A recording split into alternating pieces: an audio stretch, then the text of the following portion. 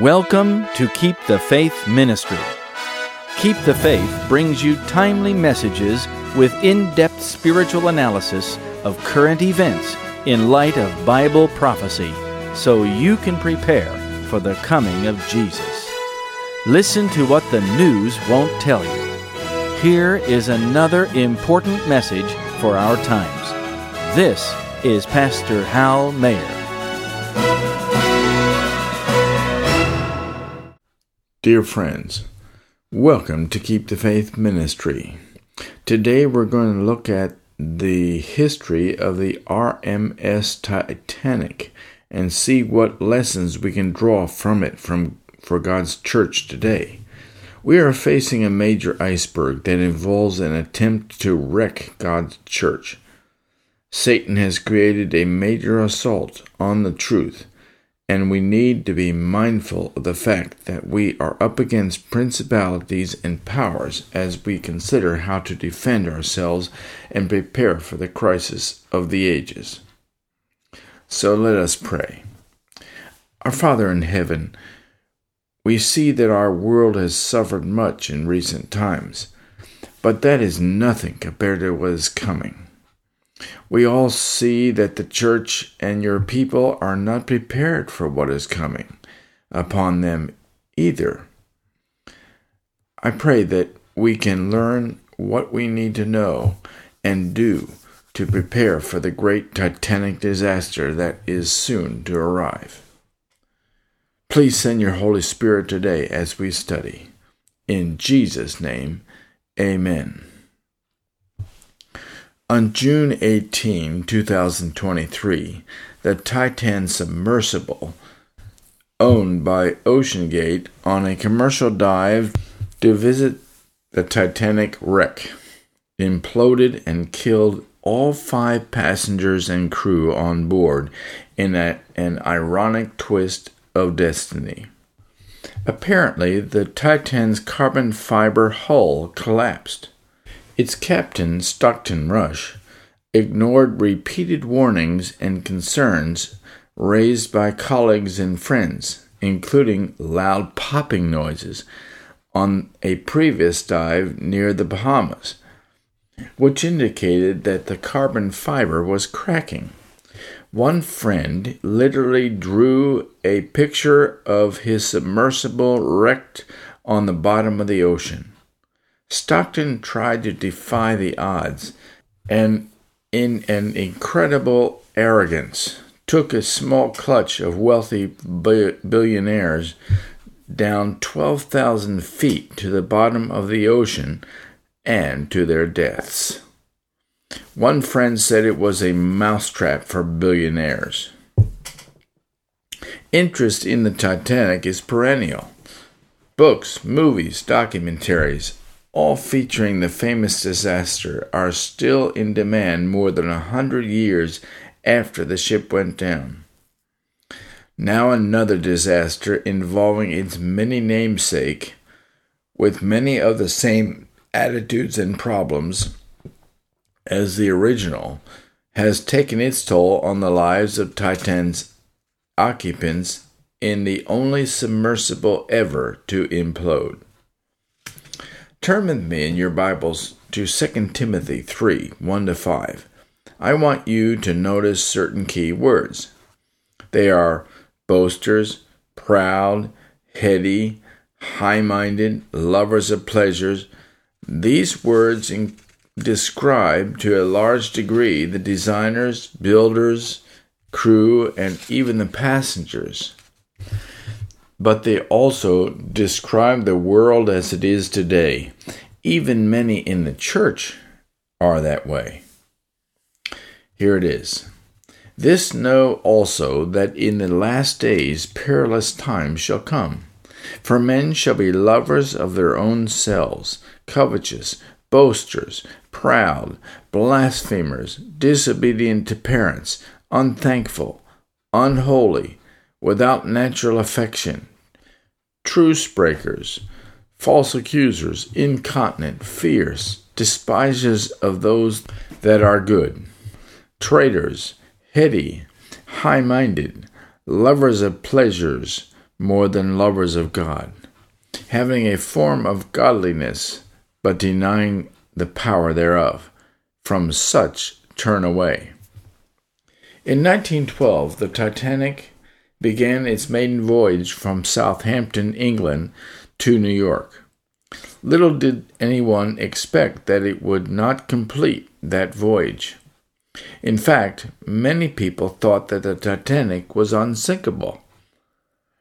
They were extra confident in the ship because of its alleged safety and its advertised reputation, though it had never sailed before. The designers and builders were certainly heady and were proud boasters that loved pleasure and money more than anything.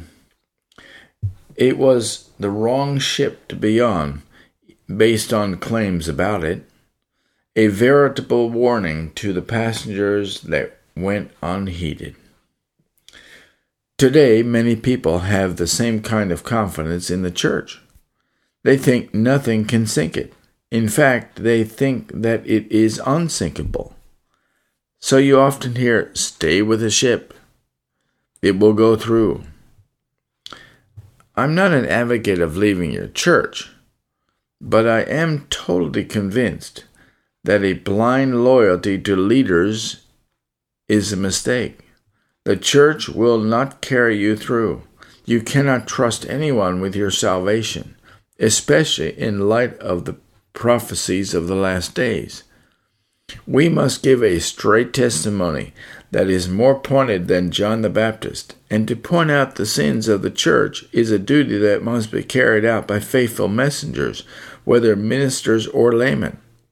Listen to this statement from Testimonies for the Church, Volume 1, page 321. "In this fearful time, just before Christ is to come the second time, God's faithful preachers will have to bear a still more pointed testimony than was borne by John the Baptist. A responsible, important work is before them, and those who speak smooth things God will not acknowledge as his shepherds. A fearful woe is upon them." The Titanic is an example of what can happen under the bewitching influence of wealth and luxury, careless miscalculations, and the arrogance of leaders who sabotaged safety in order to gain economic advantage. What can we learn from the sinking of the Titanic that is relevant to the church today? The counsel in the Word of God is very relevant, and certainly God's messenger to the remnant would have heard of the sinking of the Titanic. The comments in Selected Messages, Volume 1, page 205, tell us of God's church today and how to avoid the spiritual disaster symbolized by the physical disaster that happened to the Titanic. One night a scene was clearly presented before me. A vessel was upon the waters in a heavy fog. Suddenly the lookout cried, "Iceberg just ahead." There, towering high above the ship, was a gigantic iceberg. An authoritative voice cried out, "Meet it." There was not a moment's hesitation. It was a time for instant action. The engineer put on full steam, and the man at the wheel steered the ship straight into the iceberg. With a crash, she struck the ice. There was a fearful shock, and the iceberg broke into many pieces, falling with a noise like thunder to the deck. The passengers were violently shaken by the force of the collisions, but no lives were lost. The vessel was injured, but not beyond repair. She rebounded from the contact, trembling from stem to stern, like a living creature. Then she moved forward on her way.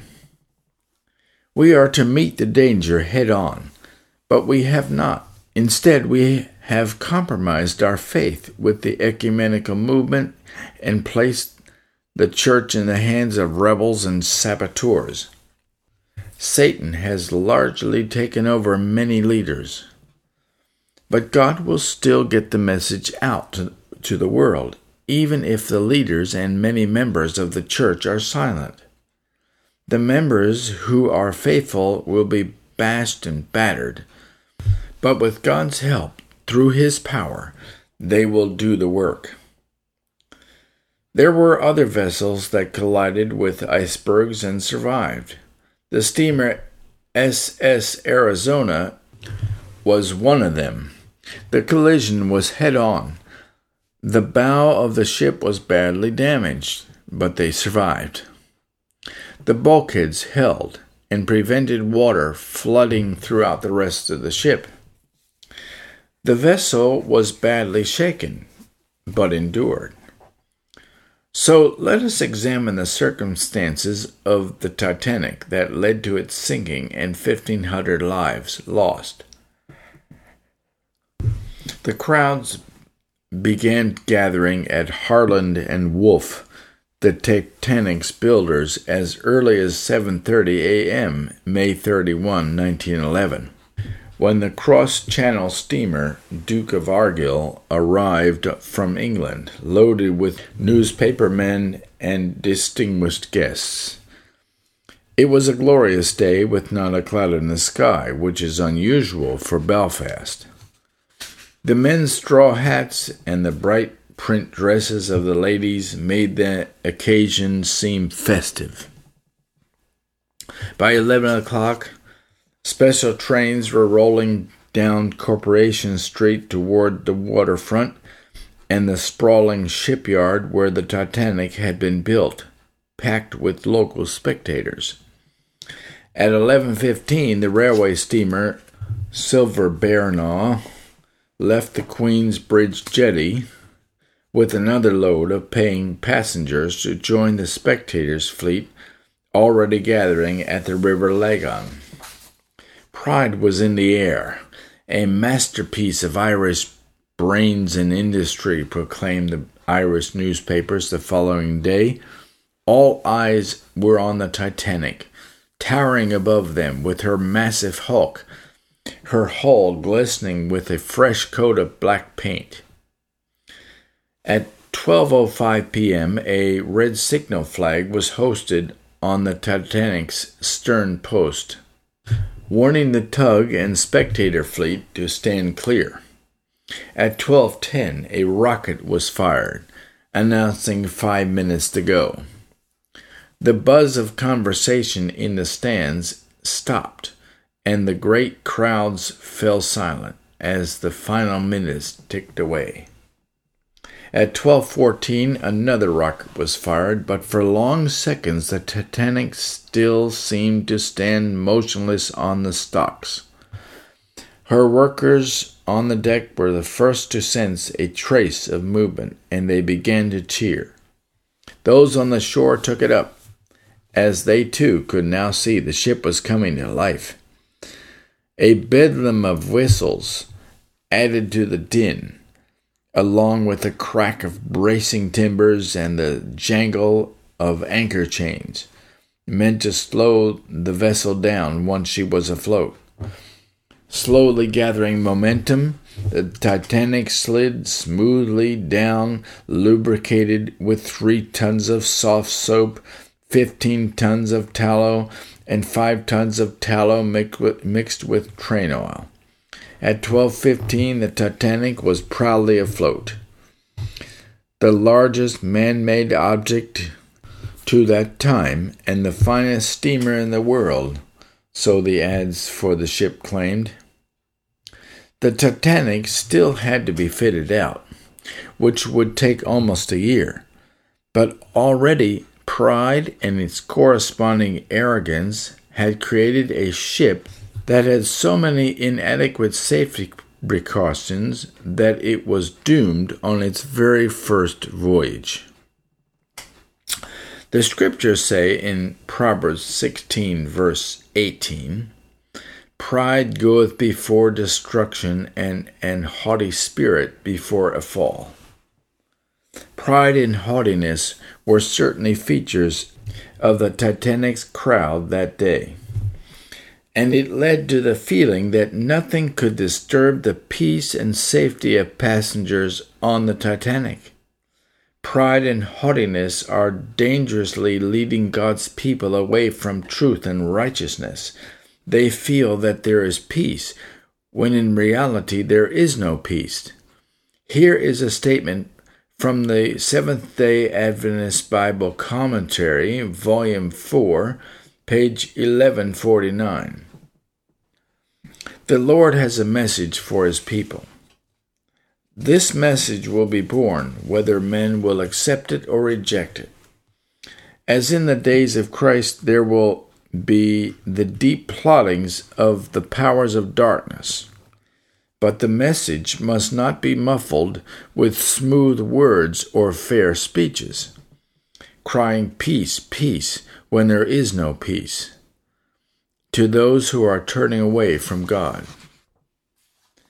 But the destruction can and will happen to those who are unfaithful.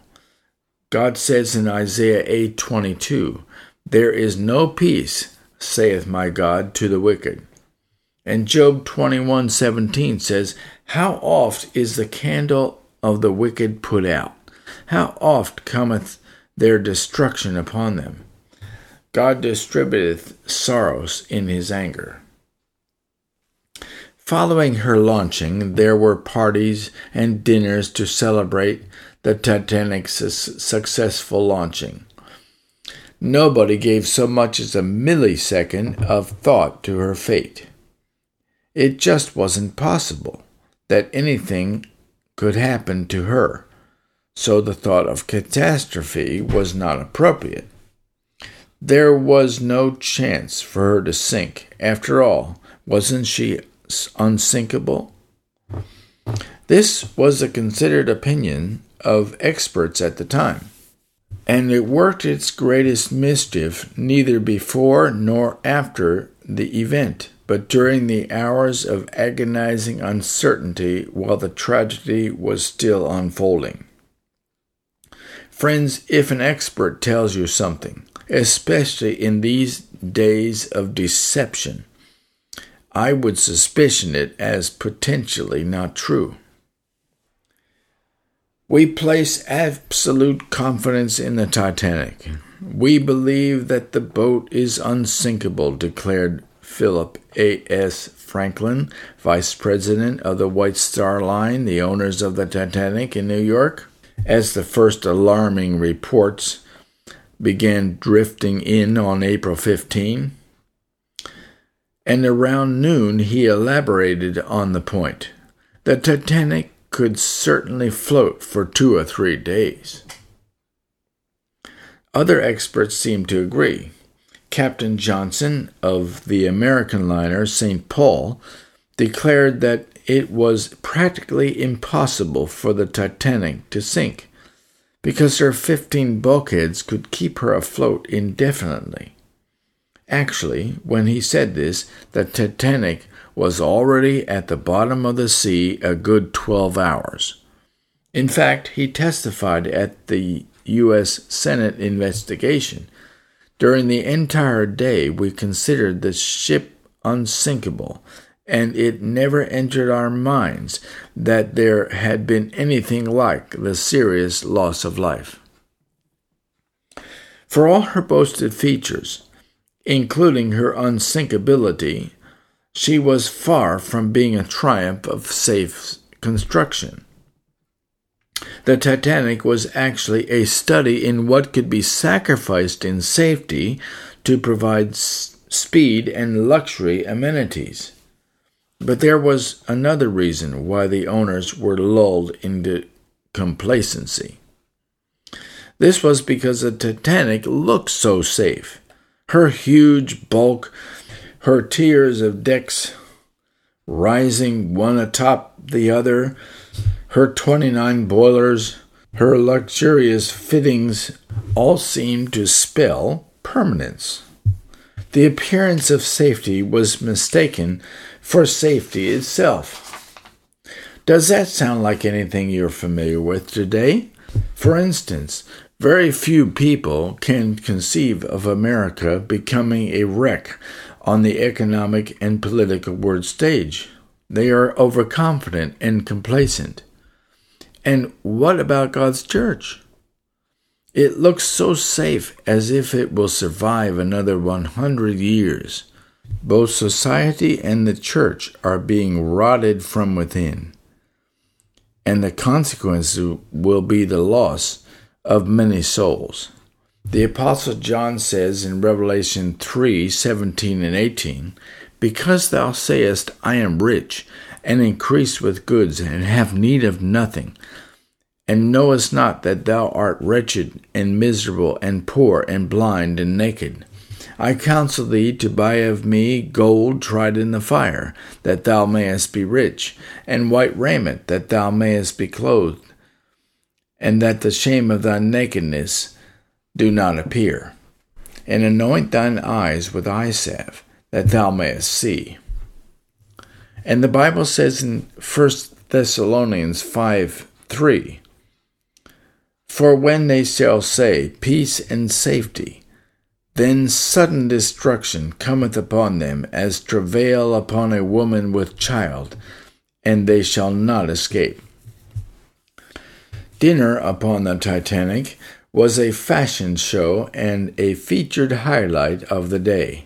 Men dressed in white with a white tie, except for a few tuxedos here and there, and ladies shining in pale satin and clinging gauze, their jewelry glistening in the light, ministered to the sense of pride and luxury that pervaded the ship.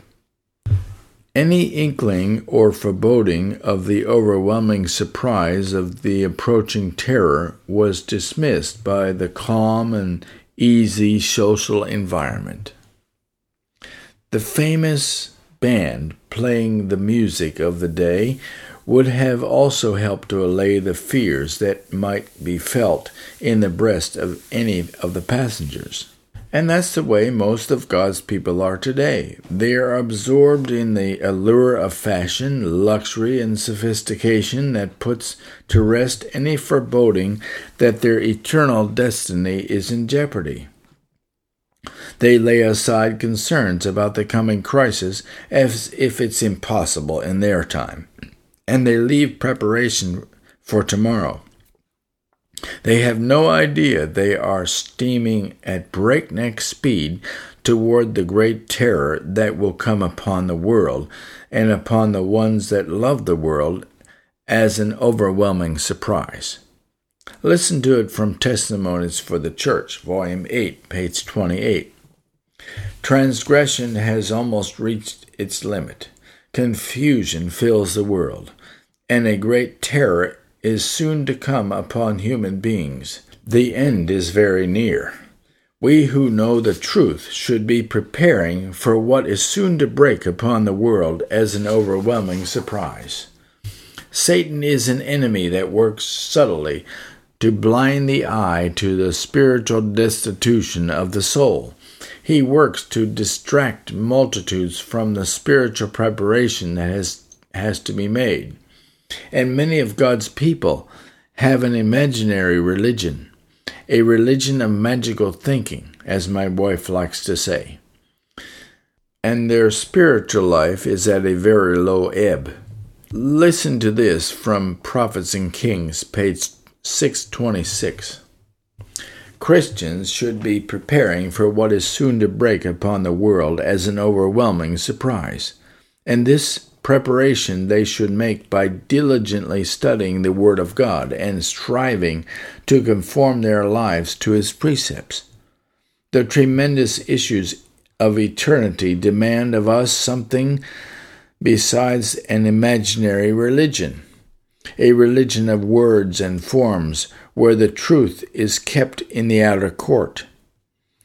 God calls for a revival and reformation.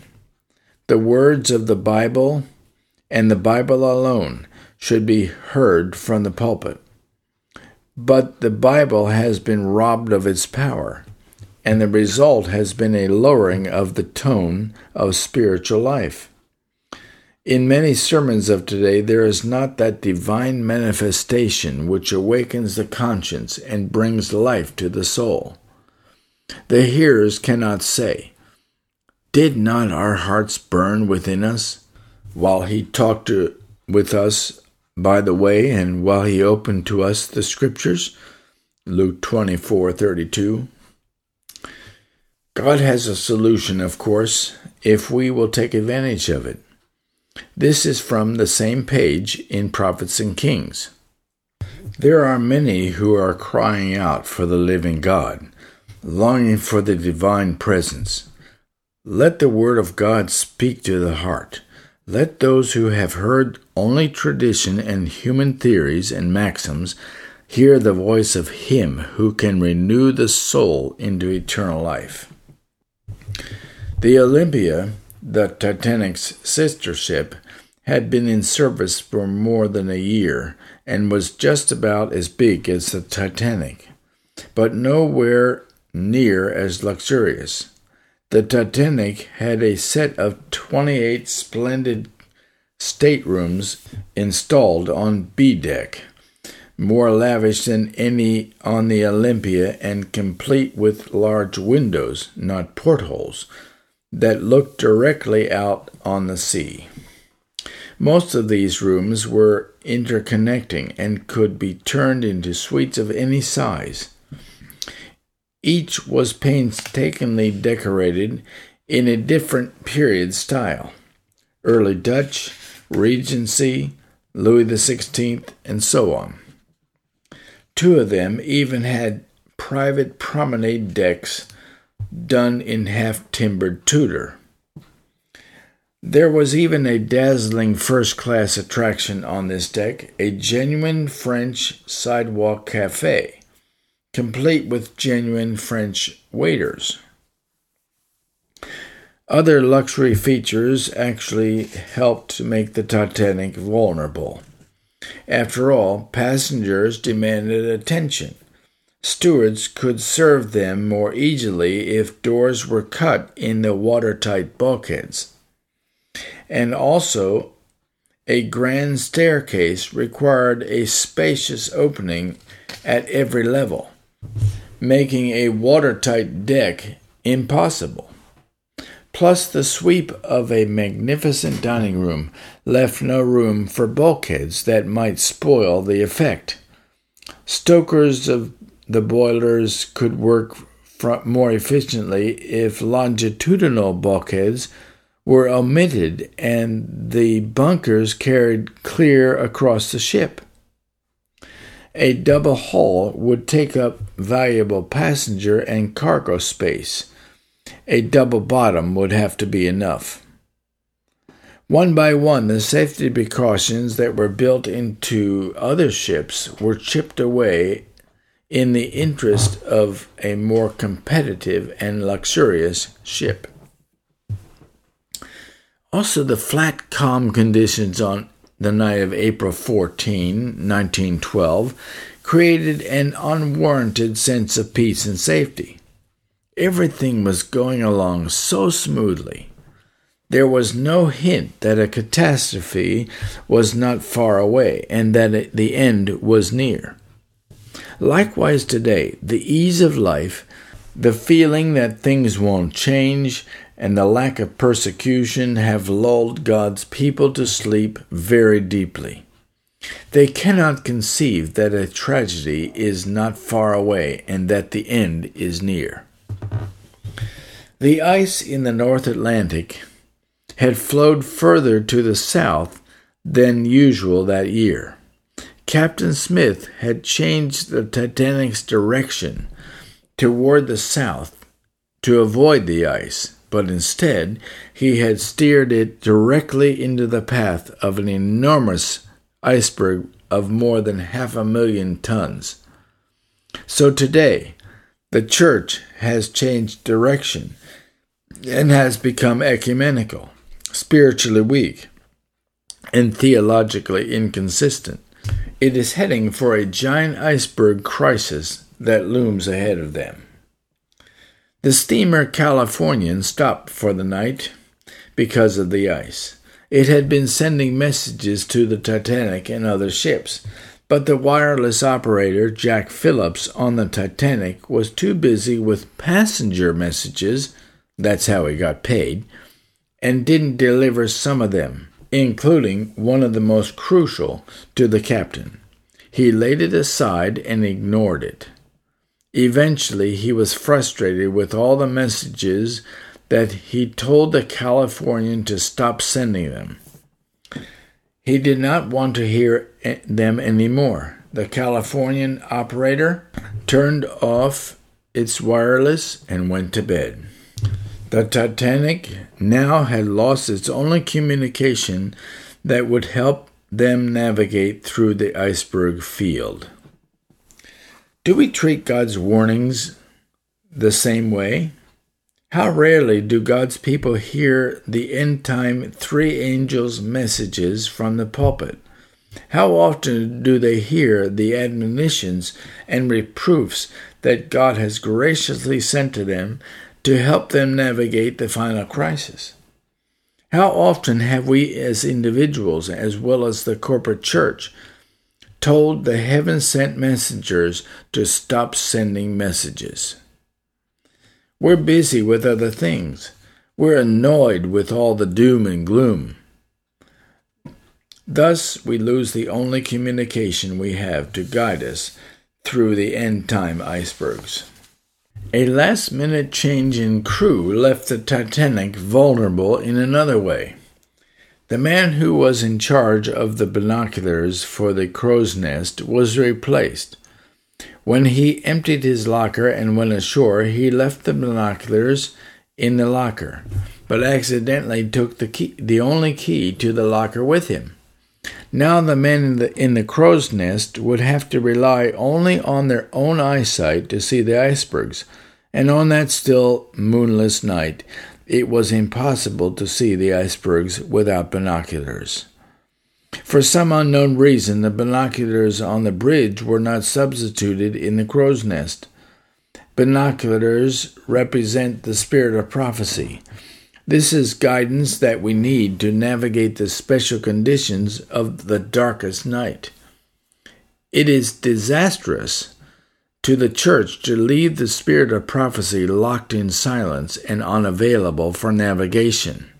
To avoid using the spirit of prophecy in the pulpits is essentially sabotage.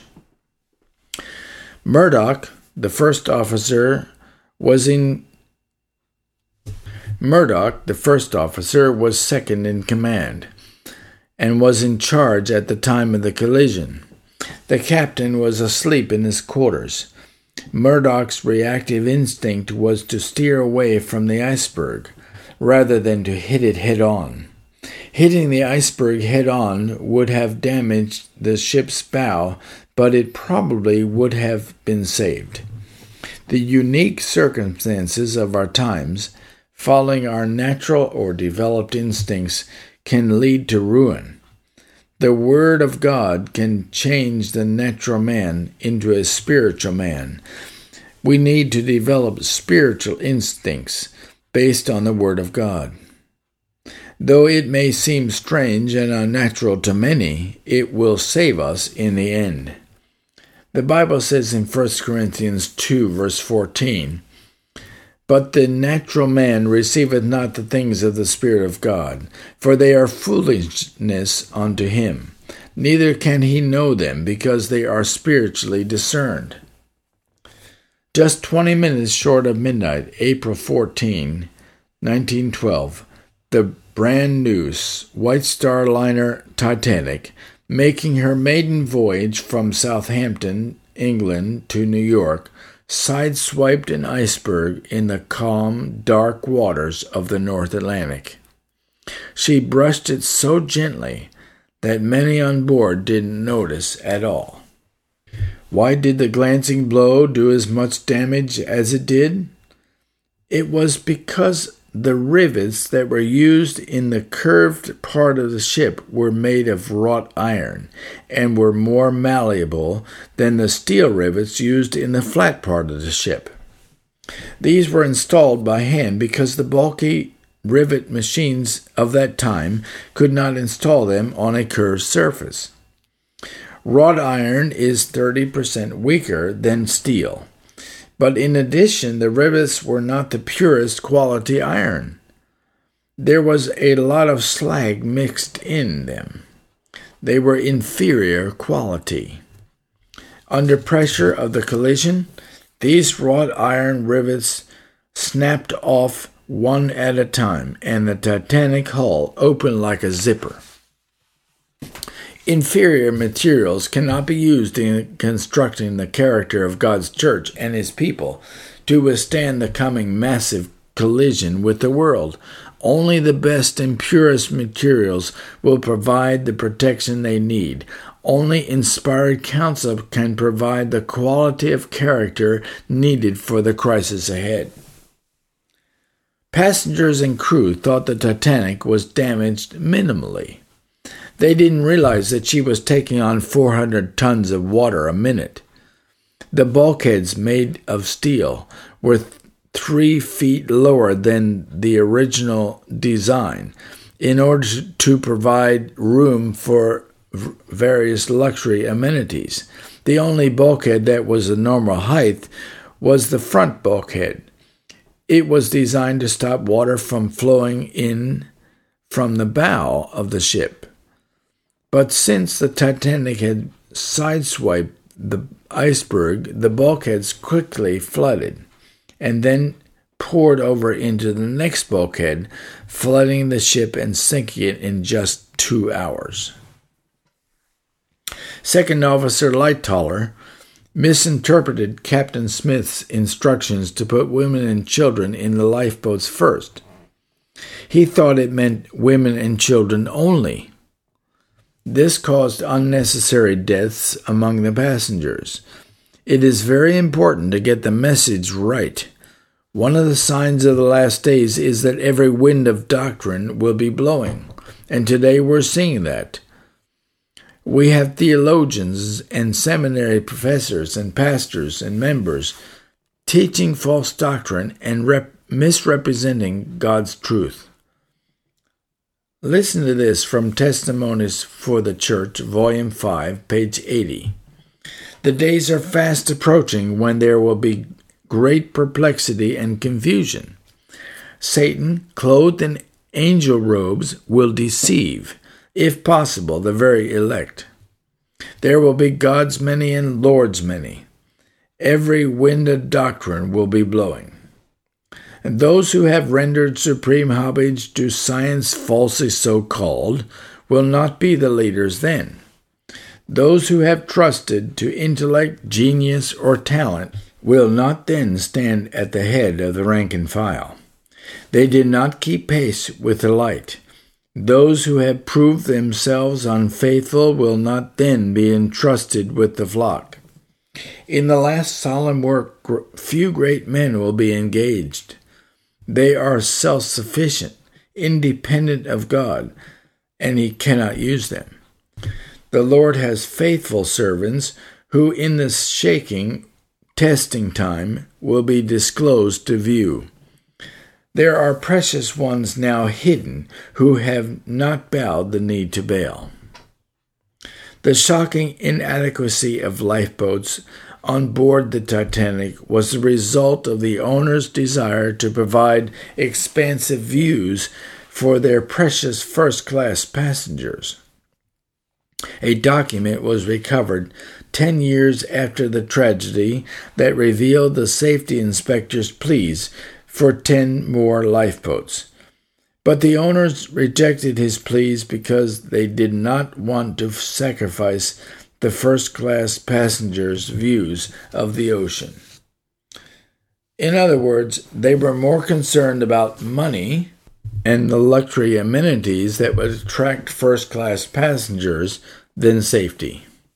After all, the ship was unsinkable. The arrogance of the owners who justified the sacrifice of lifeboats for first-class money was partially responsible for the sacrifice of over 1,500 lives. Could our spiritual arrogance, thinking we are saved and don't need to humble ourselves before God and repent of our sins in dust and ashes, be just as devastating and lose many lives? Testimonies for the Church, Volume 1, page 425, says, "In this solemn time, let us all search our own hearts, repent of our sins, and humble ourselves before God. The work is between God and our own souls." There was no set policy on repairing and filling the lifeboats. The lifeboat drill was canceled, leaving the sailors to their own devices to get them filled.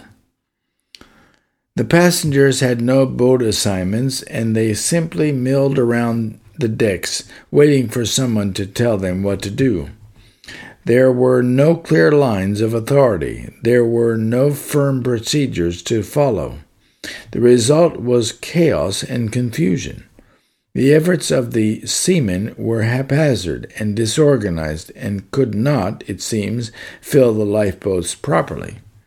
Incident piled upon incident, all combining to make an impossible situation worse. Maybe more lives could have been saved if the lifeboat drill had not been canceled. We need practice in letting the Holy Spirit fill our souls. We need practice in trusting God for the basic necessities, both physical and spiritual.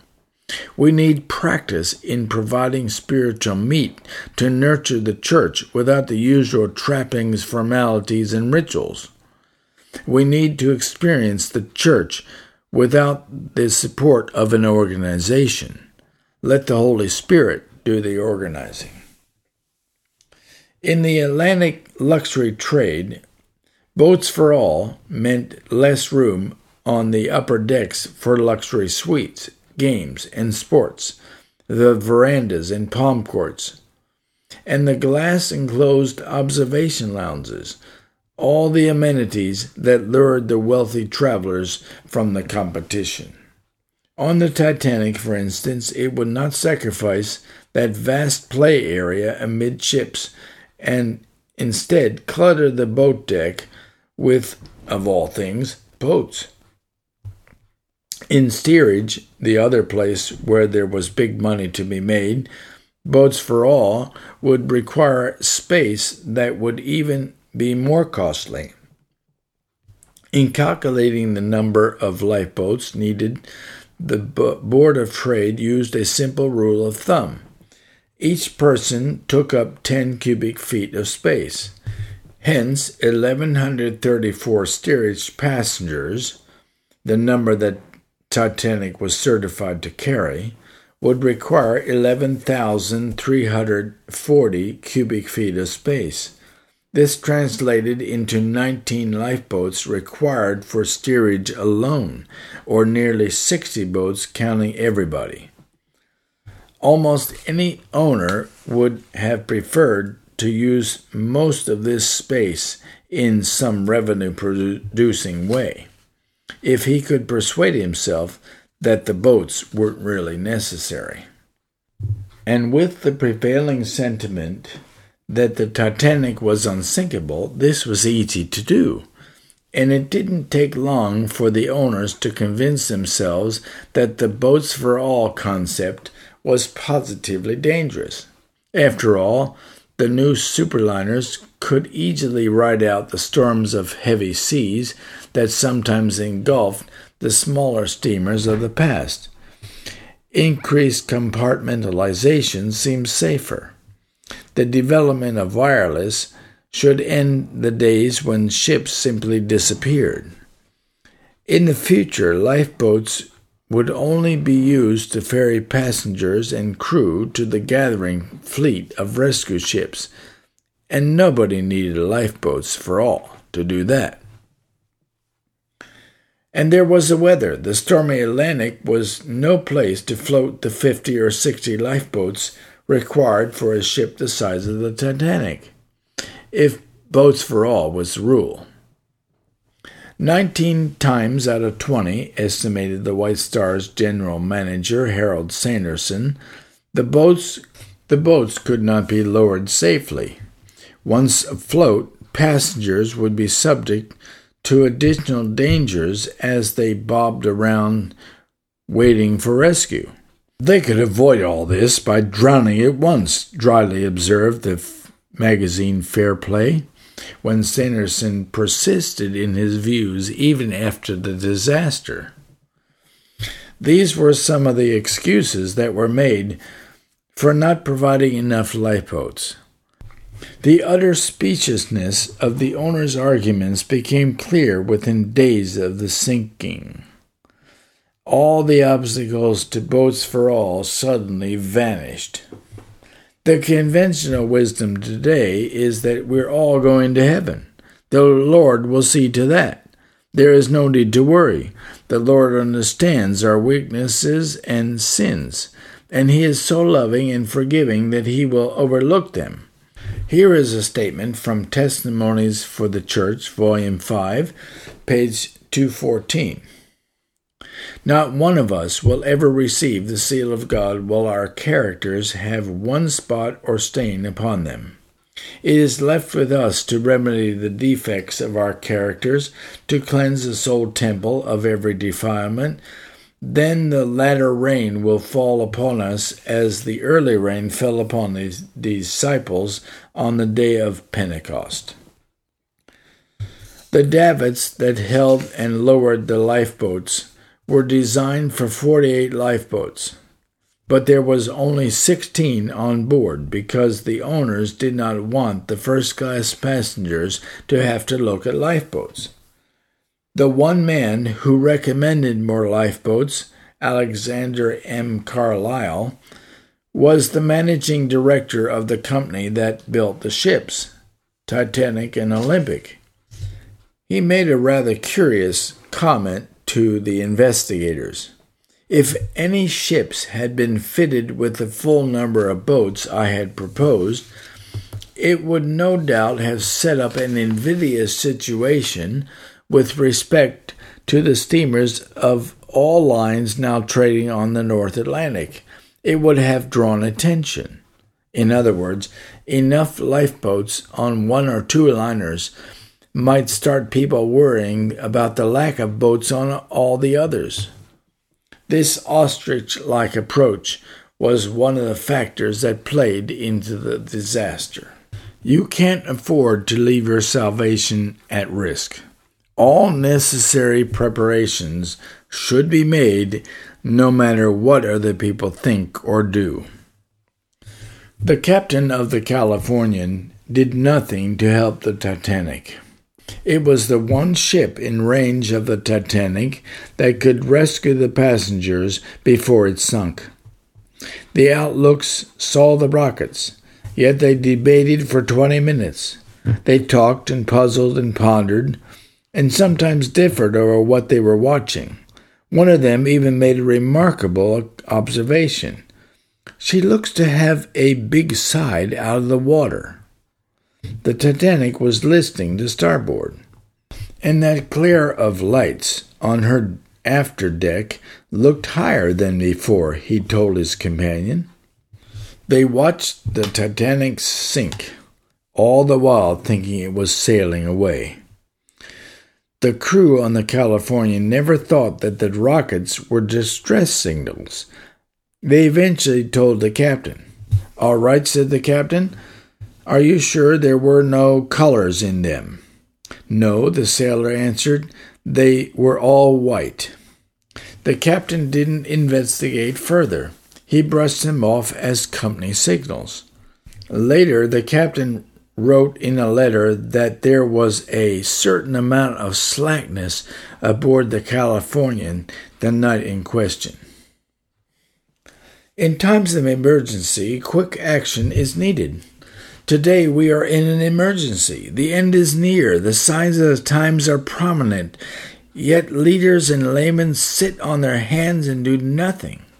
Listen to this statement from Testimonies for the Church, Volume 2, page 498.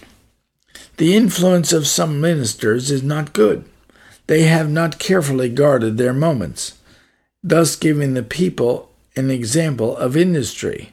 They spend in indolence moments and hours which once passed into eternity with their record of results can never be recalled.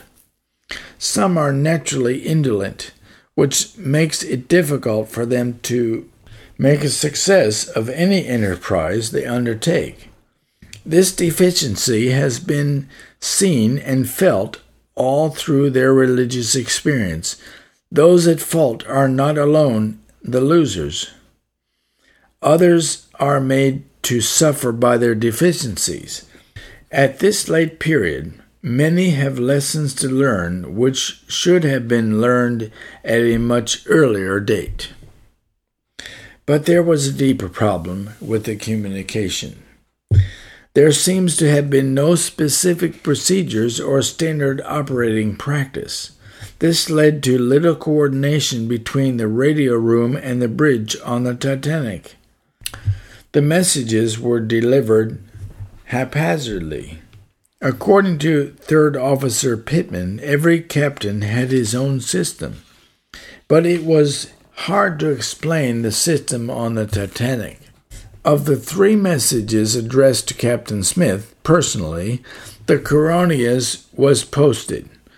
The Nordums can't be traced, and the Baltics spent the day in passenger Bruce Ismay's pocket. Of the rest, there is no record that they ever were seen by any officer on the bridge. As a result, some important information was missed altogether. For instance, the Titanic's surviving officers all thought the ice lay to the north of their course, but the America and Mesaba warnings clearly place it to the south. Nor did the officers appear to understand the nature of the danger. Third Officer Pittman thought there was only an iceberg or 2. Second Officer Lightoller was worried about small ice and growlers. Nobody on the bridge visualized the great iceberg-studded floe drifting slowly across the ship's path.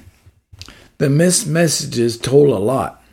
Above all, the cumulative effect of the messages, warning after warning the whole day long, was completely lost.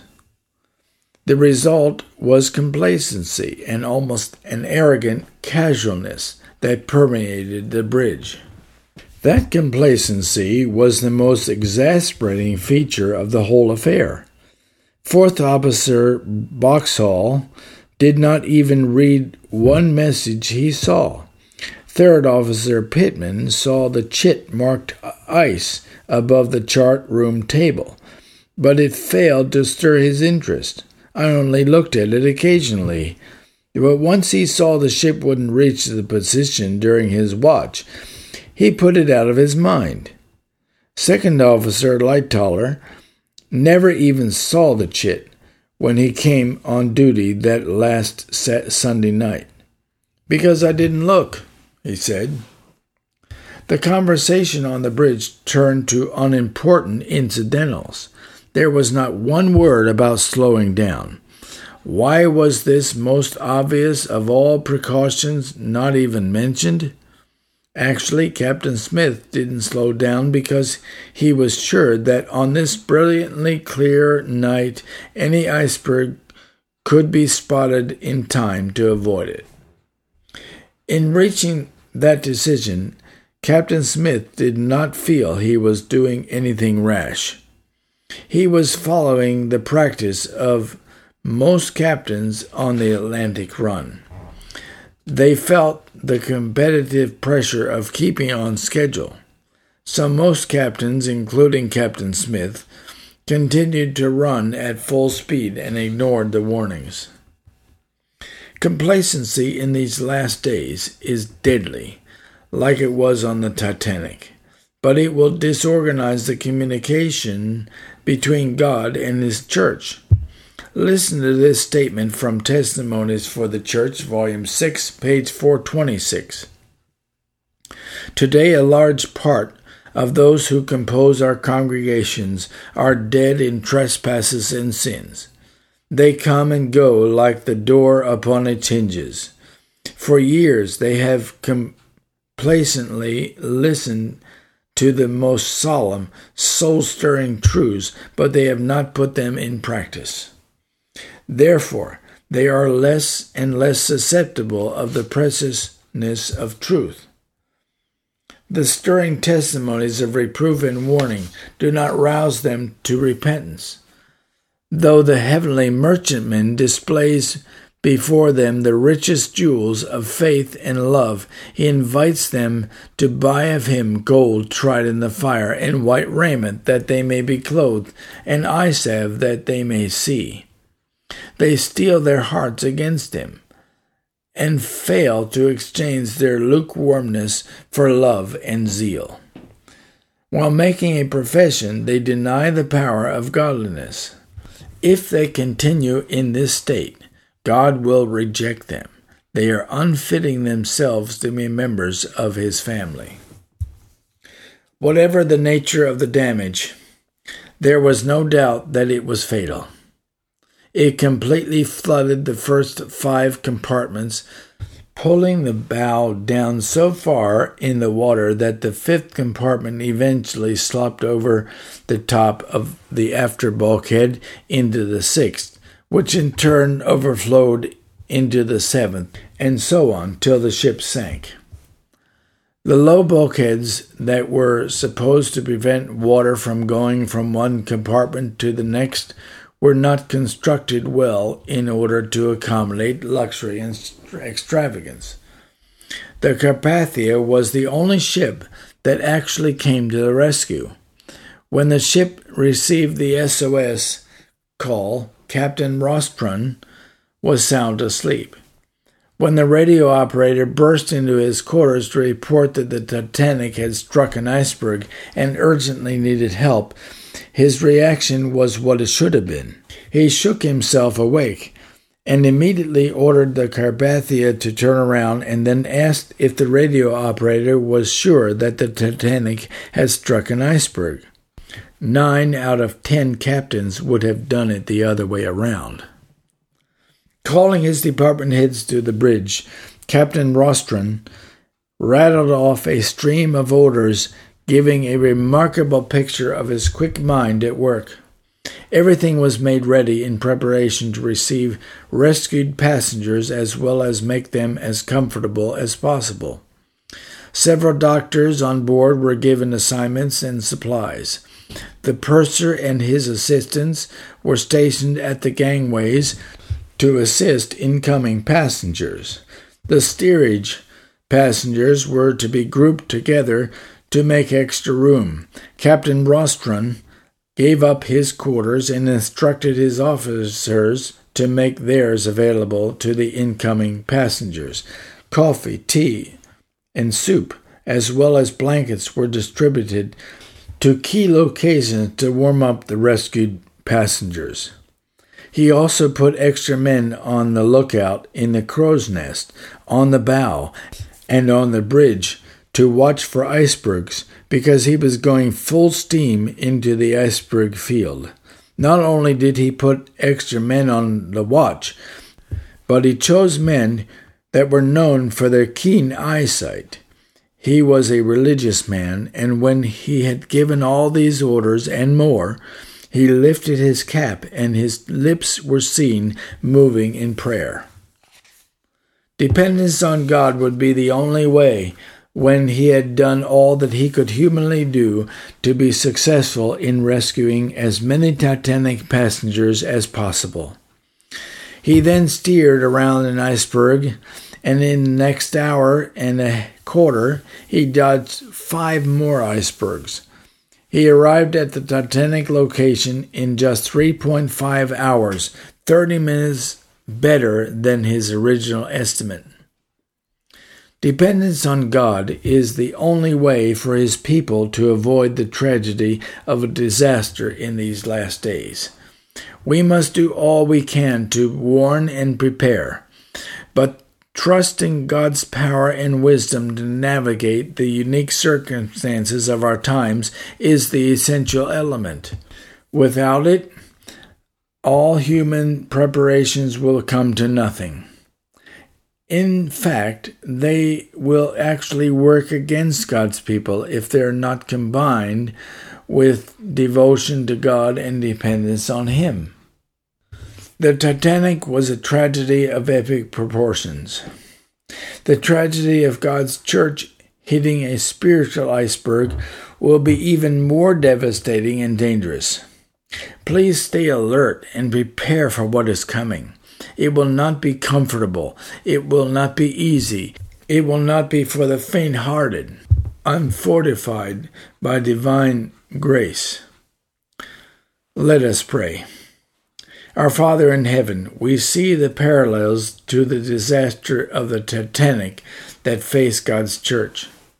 We pray that we will not be complacent or arrogant and think that just because we are members, we will be saved. Help us to be pure in character. Help us to live like there is danger at every turn, because there is. Please save us in the kingdom of heaven. In Jesus' name, Amen.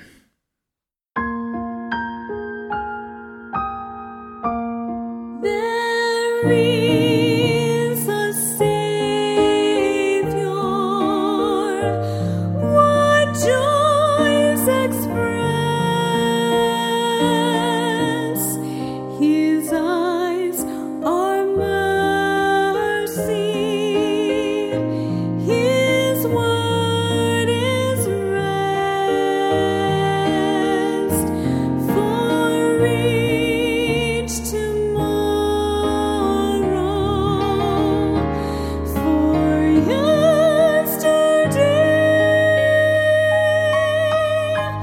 There is a Savior who lights our way.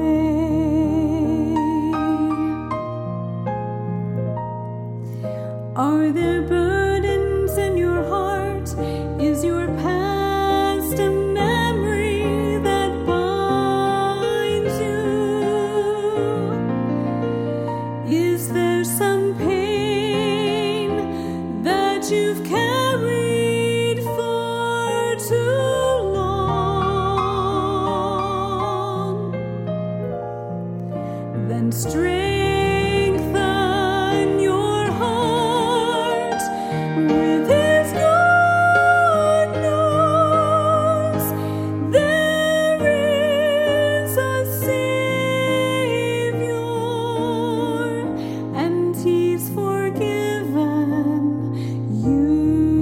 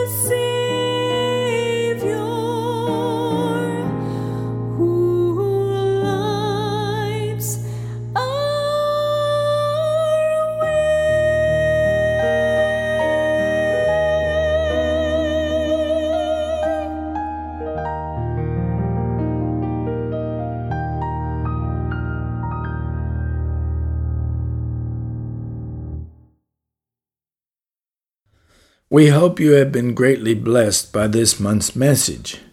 Your prayers and gifts mean much to us. Thank you for your support.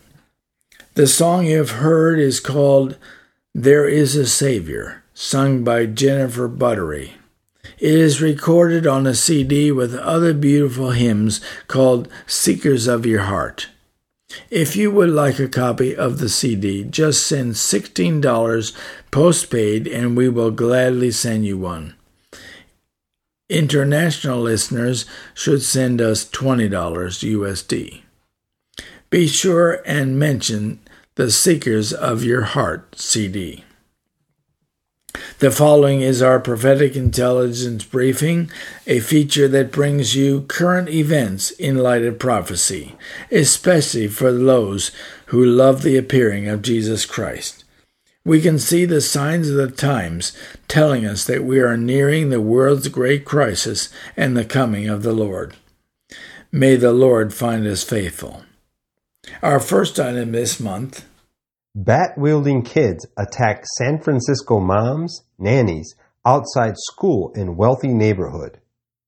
Children wielding baseball bats are reportedly attacking and robbing helpless mothers and nannies in a wealthy San Francisco neighborhood known for its young families.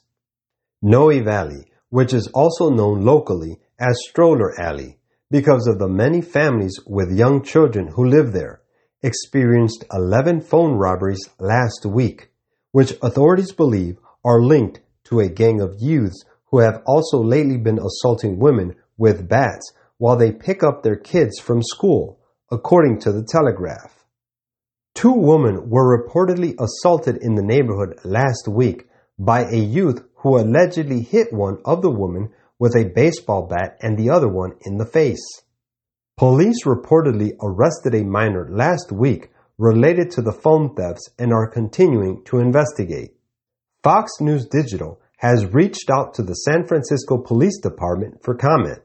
Rafael Mandelman, a member of the city's governing San Francisco Board of Supervisors, attributed the crime among children in the city in part to the upending they experienced during the COVID-19 pandemic, according to the Telegraph. Quote, "I think what happened with kids not being in school, I think there may be something going on with that we're going to be experiencing for a while," he said. Those couple of years when school was erratic or non-existent, where everyone was under stress, parents and caregivers were under stress.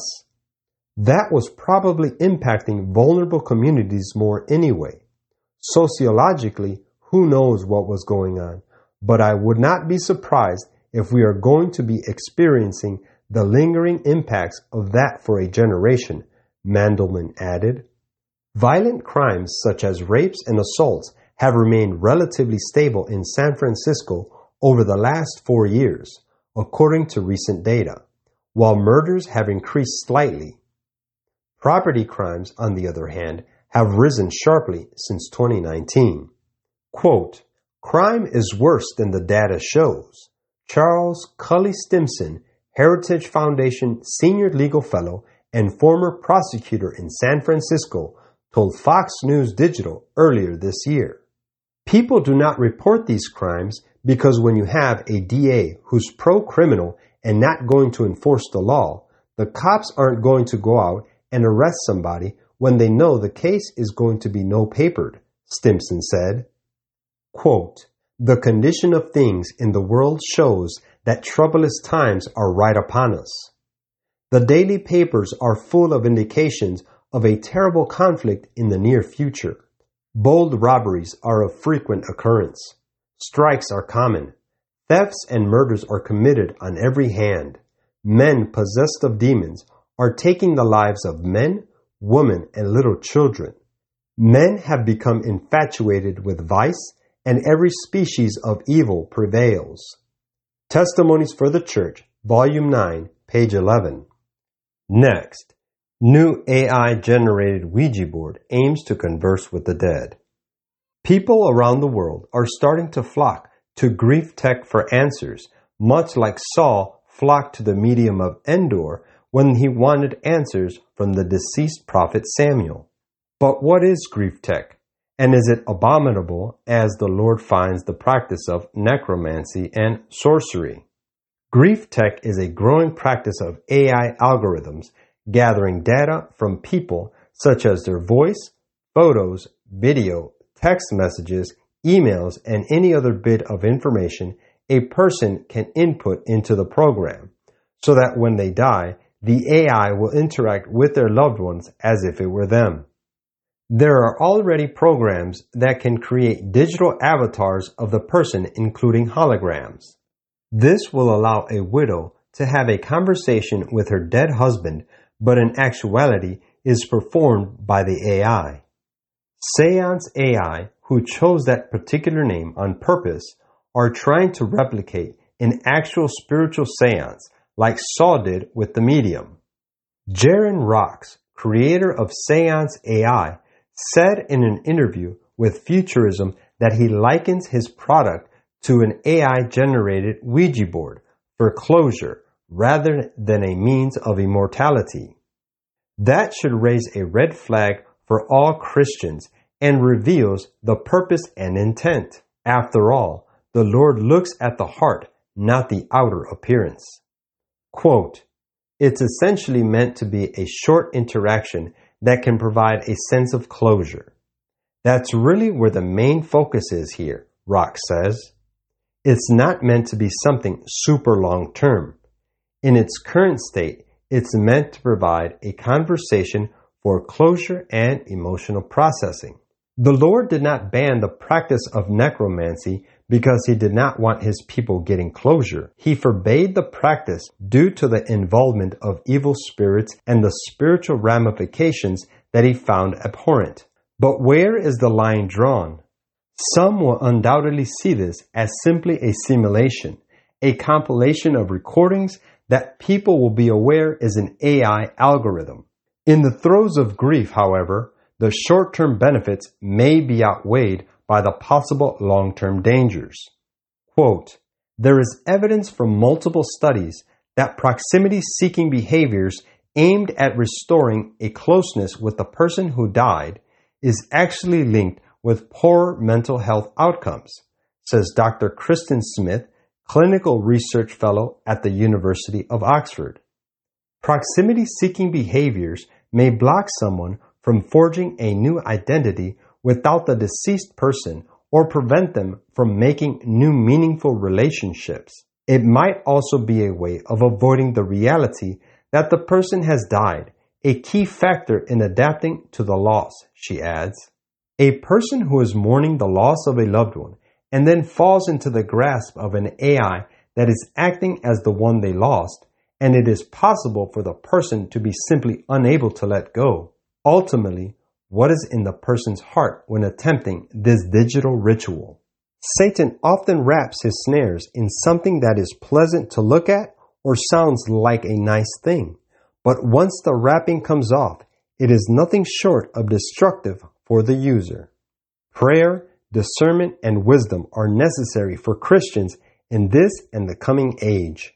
The arrival of new technologies bring new traps of the enemy, and preparedness armed with the Word of God is the best strategy for believers moving forward.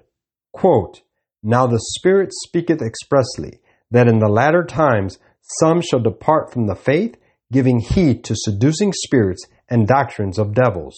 1 Timothy 4:1. Unfortunately, our time is up. Remember, there are more prophetic intelligence briefings on our website at ktfnews.com. It's been a great pleasure to spend this time with you. I hope you have been encouraged to live for Jesus, for we are near the end. Remember that God has a plan for your life and that right now you can make a new start with Jesus.